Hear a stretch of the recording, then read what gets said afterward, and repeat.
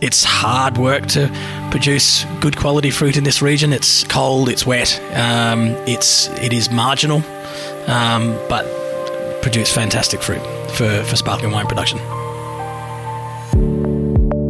This is the 5th episode of The Producers in Launceston, a special podcast series celebrating the food, wine and people of this very special part of Tasmania. I'm Danny Vallant, and I'm so happy to be spending time with you in and around Lonnie.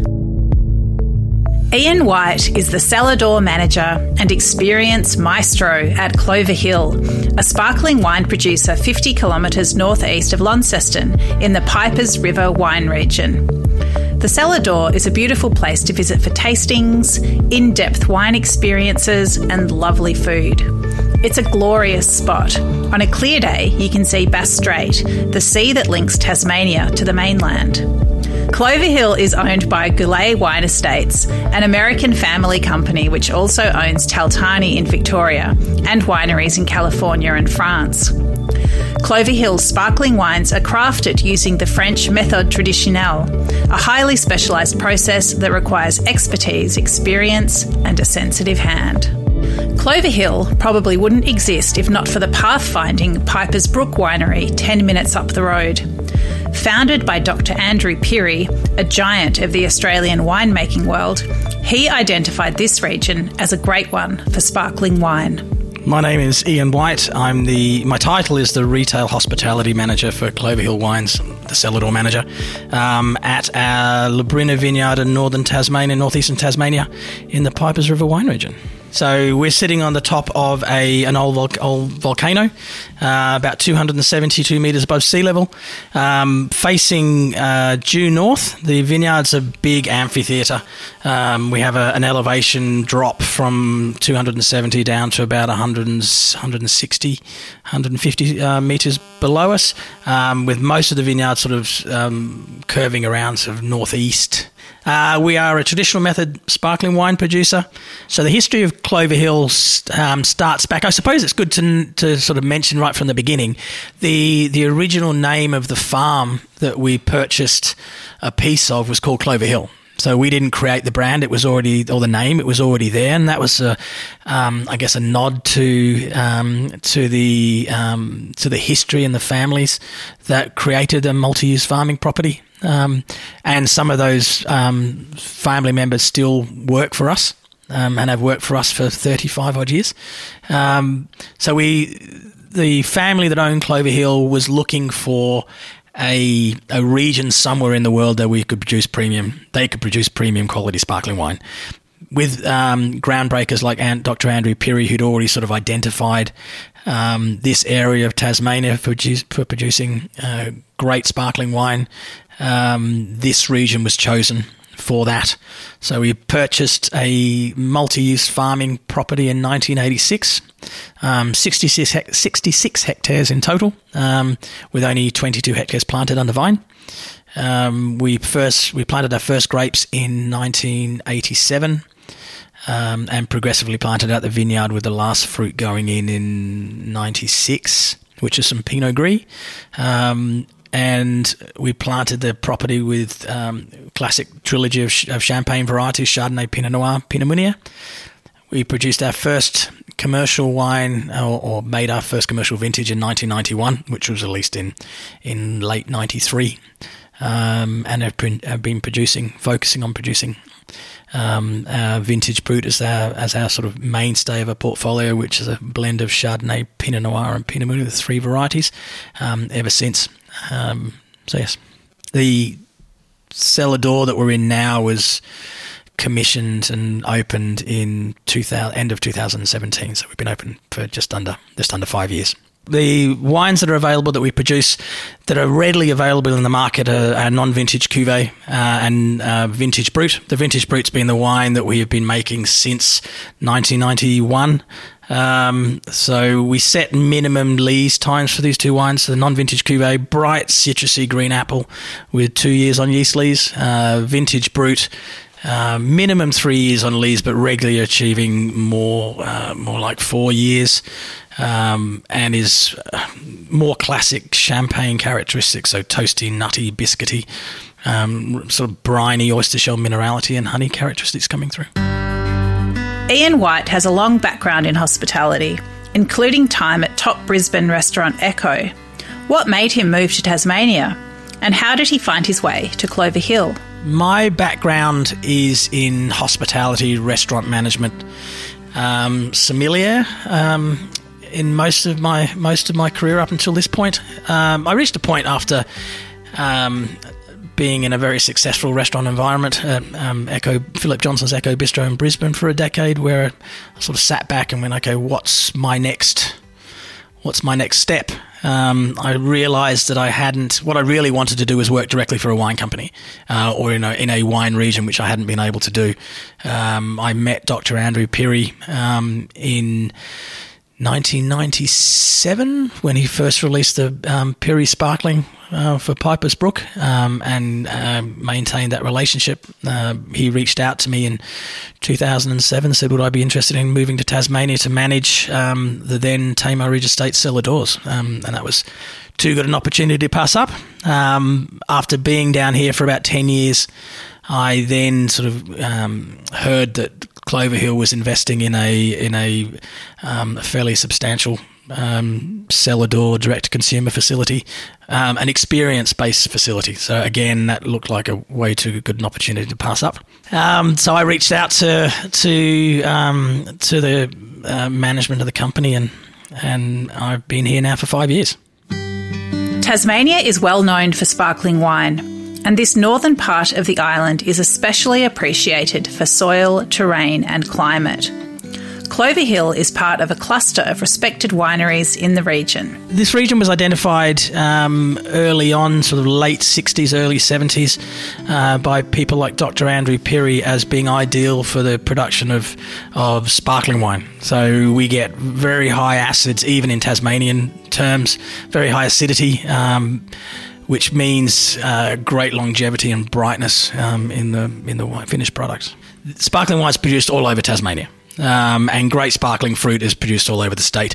There are a couple of very well-known brands, us being one of them, that are known for the production of sparkling wine, Jantz being one of them and House of Arras being the other. It's an interesting conversation about the region, I suppose. The northeast of the state where we are is cold and humid, which are very similar growing conditions to Champagne in France, which is one of the reasons it was identified. South of the state is cold and dry, probably produces more consistent quality fruit, I suppose, but all the benchmark wine regions around the world are marginal. So the great vineyards of Bordeaux, great vineyards of Burgundy are not necessarily renowned for being the easiest places to grow premium quality fruit, and this region's exactly the same. It's hard work to produce good quality fruit in this region. It's cold, it's wet, it is marginal, but produce fantastic fruit for sparkling wine production. Many great wine regions around the world are marginal, so a long-term commitment is more about mindset and rolling with the slings and arrows than sitting back and waiting for bounty. Wine production or growing grapes in this region is always difficult. It's no different vintage to vintage depending on conditions. I think it was a quote by Natalie Fryer, who's a well-known winemaker from the region. She learned a long time ago not to fret about what's happening in the vineyard in any growing season because you can't control it as agriculture. So ultimately, you run the risk of things being wiped out at any given time. But if you go and speak to producers in Burgundy, a third of a Burgundy harvest is destroyed every year as a result. So it's just the nature of agriculture in general. You have to roll with it. You have to deal with what it is. And that's the nature of the beast. I've been in Tasmania for 15 years now. No vintage has been the same. It's not a consistent, regular, easy to do thing, but it's high risk, high reward. The cellar door at Clover Hill sits above a valley and is oriented to the vines running down the hillside. The offerings here go beyond mere tastings to in-depth guided experiences that enrich and educate. I was lucky enough to do a dosage masterclass with Ian, adding sugar to base wine to try to create the right sweetness. Let's just say the more I tasted, the harder the exercise became. Yeah, in the cellar door, we focus really heavily on education, communication, and demystifying the winemaking process.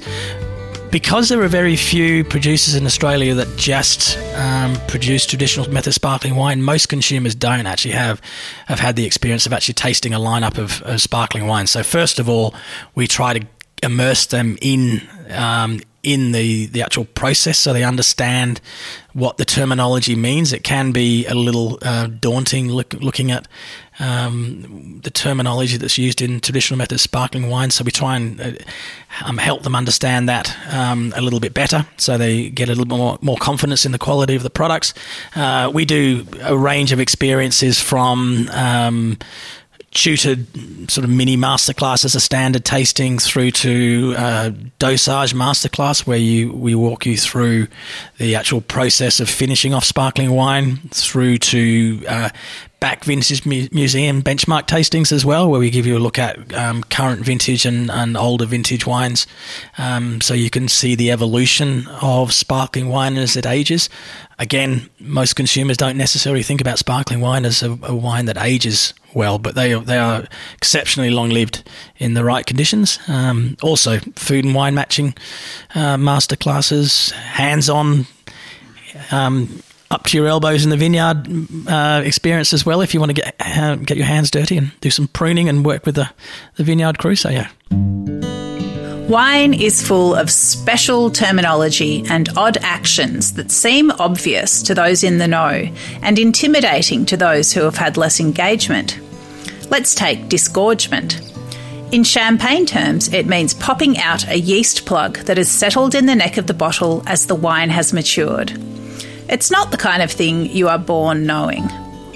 Ian aims to dismantle some of the elitism around wine. The demystifying process, I suppose, for me is taking away some of the nervousness that people have around the terminology and helping them understand what the word tirage means, which is basically the addition of sugar and yeast to create the secondary fermentation in bottle, which naturally carbonates the wines, through to what disgorging means, what the term lees means, so sedimentary yeast that's left over after that process. So basically, we start by asking whether the consumer actually understands the process. If they don't, then using some handy props that we have, so some of the dosage liqueurs in bottles, an undisgorged bottle of sparkling wine that shows the sediment in the bottle. We literally walk them through the process and give them a good understanding about what sparkling wine production is all about.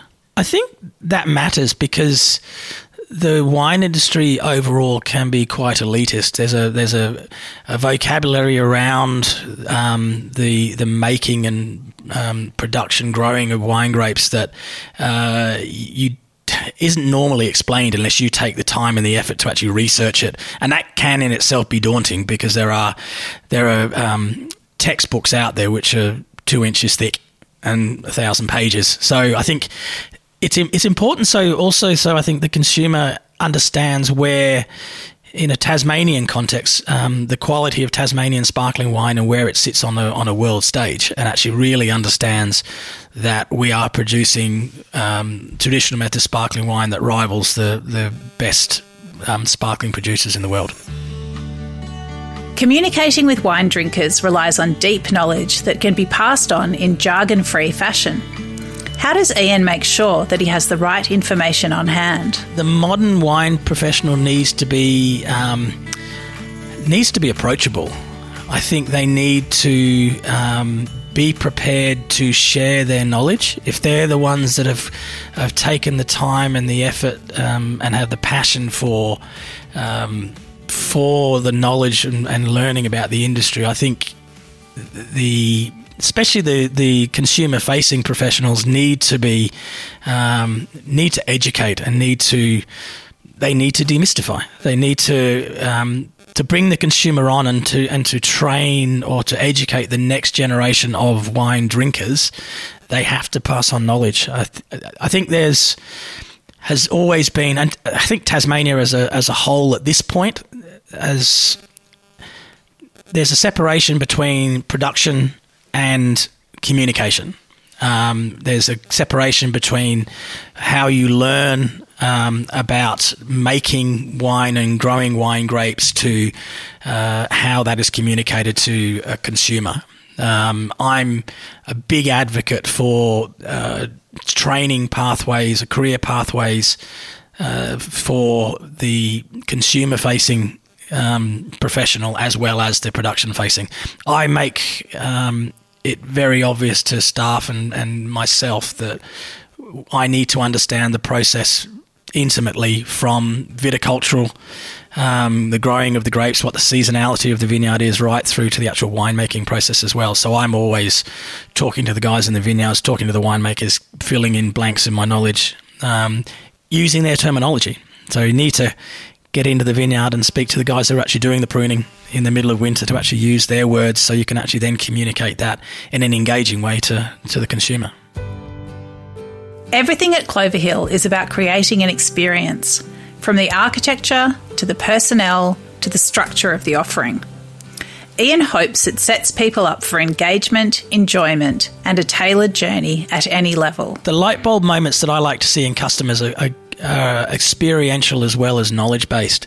The way our cellar door facility has been built, when you first drive up into the car park, it actually is a spectacular building right from the very beginning. So it already sets the scene for an experience that feels like it's going to be different. It's not. It's sort of randomly pops out of the middle of the nowhere in a very rural part of Tasmania. When you walk down the pathway, you come to a comparatively small door compared to the facade of the building. You step through that door and you just open up to a 20-metre expanse that looks north towards Bass Strait across the vineyard. I think that's step one. I think you see a visceral sighing and changing of mood when consumers walk through the door and they sort of go, wow, this is something special. And then I think it's about being engaged. It's about engaging the consumer and being excited about communicating the knowledge and the passion that we have for traditional method sparkling wine. So sitting down, asking the questions, and there are no stupid questions in the wine industry. I think allowing people to ask questions that they've probably been gagging to ask for years, but no one's actually ever taken the time to listen to them or giving them the forum to ask those questions, and they're not making them feel inferior if they don't know the answers themselves. And that's, I think, the most enjoyable thing for me. Admittedly, we need to be able to communicate on all levels, so it's sort of hopefully from a high-end master of wine perspective, if you're dealing with people with significant knowledge, but right down through to every consumer. You need to be approachable. You never know who the next consistent buying consumer is going to be, so you've got to be open to everybody. There's quite a few questions that people ask that the assumption is made because of the way that traditional method sparkling wine is I suppose, put out into the market by champagne producers. What does brut mean? Brut means dry. A lot of consumers just assume it's actually a style of wine rather than a dryness. Vintage and non-vintage is another really interesting one that consumers don't necessarily understand the point of non-vintage wine. In the Australian market, non-vintage wine is perceived as a lesser quality product. That's not the case in Champagne. Some of the great wines out of the Champagne region are non-vintage wines. We prefer to view them as multi-vintage, which is the whole point. And then there's obviously terminology things, dosage, tirage. There's lots of little steps in the process that people need clarification on. So I don't think there are any dumb questions. It's more just no one's ever bothered to take the time to explain it to them. Marketing has made champagne a must at celebrations, but the obsession with clinking glasses has obscured the wonders of matching sparkling wine with all kinds of food, from canapes all the way to petit fours. The approach to sparkling wine and food, or sparkling wine as a celebratory drink, I think has been driven by the champagne industry. They have high volume, massively high volume production. So the way to get people to consistently buy champagne and cut through, I suppose, into the other styles in the market is to make it, okay, every time you have a special celebration, whether that's a birthday or Mother's Day or Christmas, then you go for a bottle of champagne. It keeps them consumers buying champagne all along. From a food matching point of view, sparkling wine is an amazing product to match with food.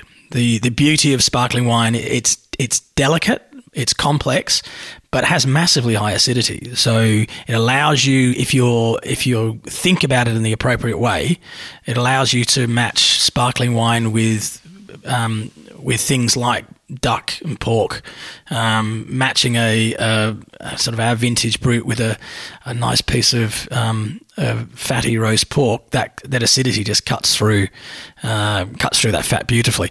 Something like beef, people assume that beef is a heavy meat product. It's only heavy and rich because people put sauces on it.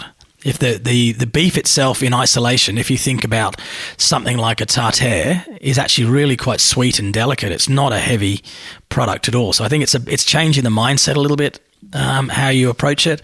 We've done regular sort of restaurant industry visits to the cellar door, where our chef has put together a 6-course degustation with sparkling all the way through. And it surprises me that a lot of sommeliers have never done a sparkling wine match dinner. It's whether or not it's not conventional, I suppose, because there aren't too many producers in Australia that just make sparkling wine. We've got at the moment 8-9 wines in our portfolio, and they're all quite diverse. So it's. I think it's easy to do, but that's easy for me to say sitting where I sit because I do it every day. But I think it's more just people try to do conventional things. So they will do sparkling with an oyster at the beginning of a meal, then they'll do maybe something light and delicate with Riesling, and then slowly as the wines get heavier, they will increase the heaviness of the product that they're serving with that food. But I think, there's massive diversity, and especially then you're getting into aged wines as well. Ian White loves sparkling wine for sure, but what drives him in his work at Clover Hill? I love communicating. I am very passionate about the product, but I'm also really passionate about talking to people and explaining it to people and getting people engaged in the product, because it's quite unique in the way that I think we deliver the experience. If you ask my wife, she tells me I just like to talk a lot, but I think the best way to instill passion into a consumer who's taking the time to visit your cellar door is to be passionate about communicating about it. People will buy something if they're engaged. If you try and sell to people, I think you get yourself into sort of a potential spiraling situation of discounting and trying to chase the market rather than being very clear about who you are and what you are and engaging with people. And I think that's the same with any sort of produce. I mean, if you look at some of the producers around this region, they're all extremely passionate about what they're making. As a result, what they're growing, what they're breeding. As a result, the consumers are engaging with them. When no one's out there really trying to heavily hard sell, because first and foremost they're passionate about what they're doing. And I think it's the same. It's the same with Clover Hill as a brand. It's you're trying to get a discerning consumer that wants to be engaged with a brand that separates us from the bigger mass market wine sales. Clover Hill is part of a community of wine producers, but it's both broader and deeper than that. Ian outlines his perspective on the food and wine scene in this special part of Tasmania. This part of the state and Launceston, Tamar Valley overall has a really diverse range of produce for the region. I think Hobart and the southern parts of the state possibly get a bit more publicity than the northeast of the state, but in the north, it's really has its roots in agriculture. So there's everything from chestnuts, truffles, great cheeses, gourmet mushrooms now, beef, lamb, pork producers, free-range pork producers, hops, all sorts of things. There's also great potatoes. There's poppies, garlic, saffron, you name it. Everything's sort of grown right here. I think the future for this part of Tasmania is only just beginning. At this point, as a wine industry, I suppose, the conversation at the moment on a sort of a higher level is still about Tasmania as a wine region, rather than the individual regions within Tasmania. That's not really being communicated yet on a statewide level, I think. So I think as the more consumers become more engaged with the state and the different regions within the state and start to realise there is some major diversity in microclimates from north to south to east to west in the state, more people will start to search out different experiences. We're very lucky up here because there's a range of different experiences that people can have, ranging from premium food and wine through to adventure with places like Derby, Blue Derby, the mountain bike trails. There's fishing, there's hiking, there's you name it. Ian White is more than a cellar door manager at Clover Hill. He's a mediator and a guide, finding visitors where they are on their sparkling wine journey and helping them find their way to where they want to go next. Along the way, he's an accidental ambassador for Northern Tasmania, sharing its stories and produce, enriching and deepening the engagement with local for those who visit the region.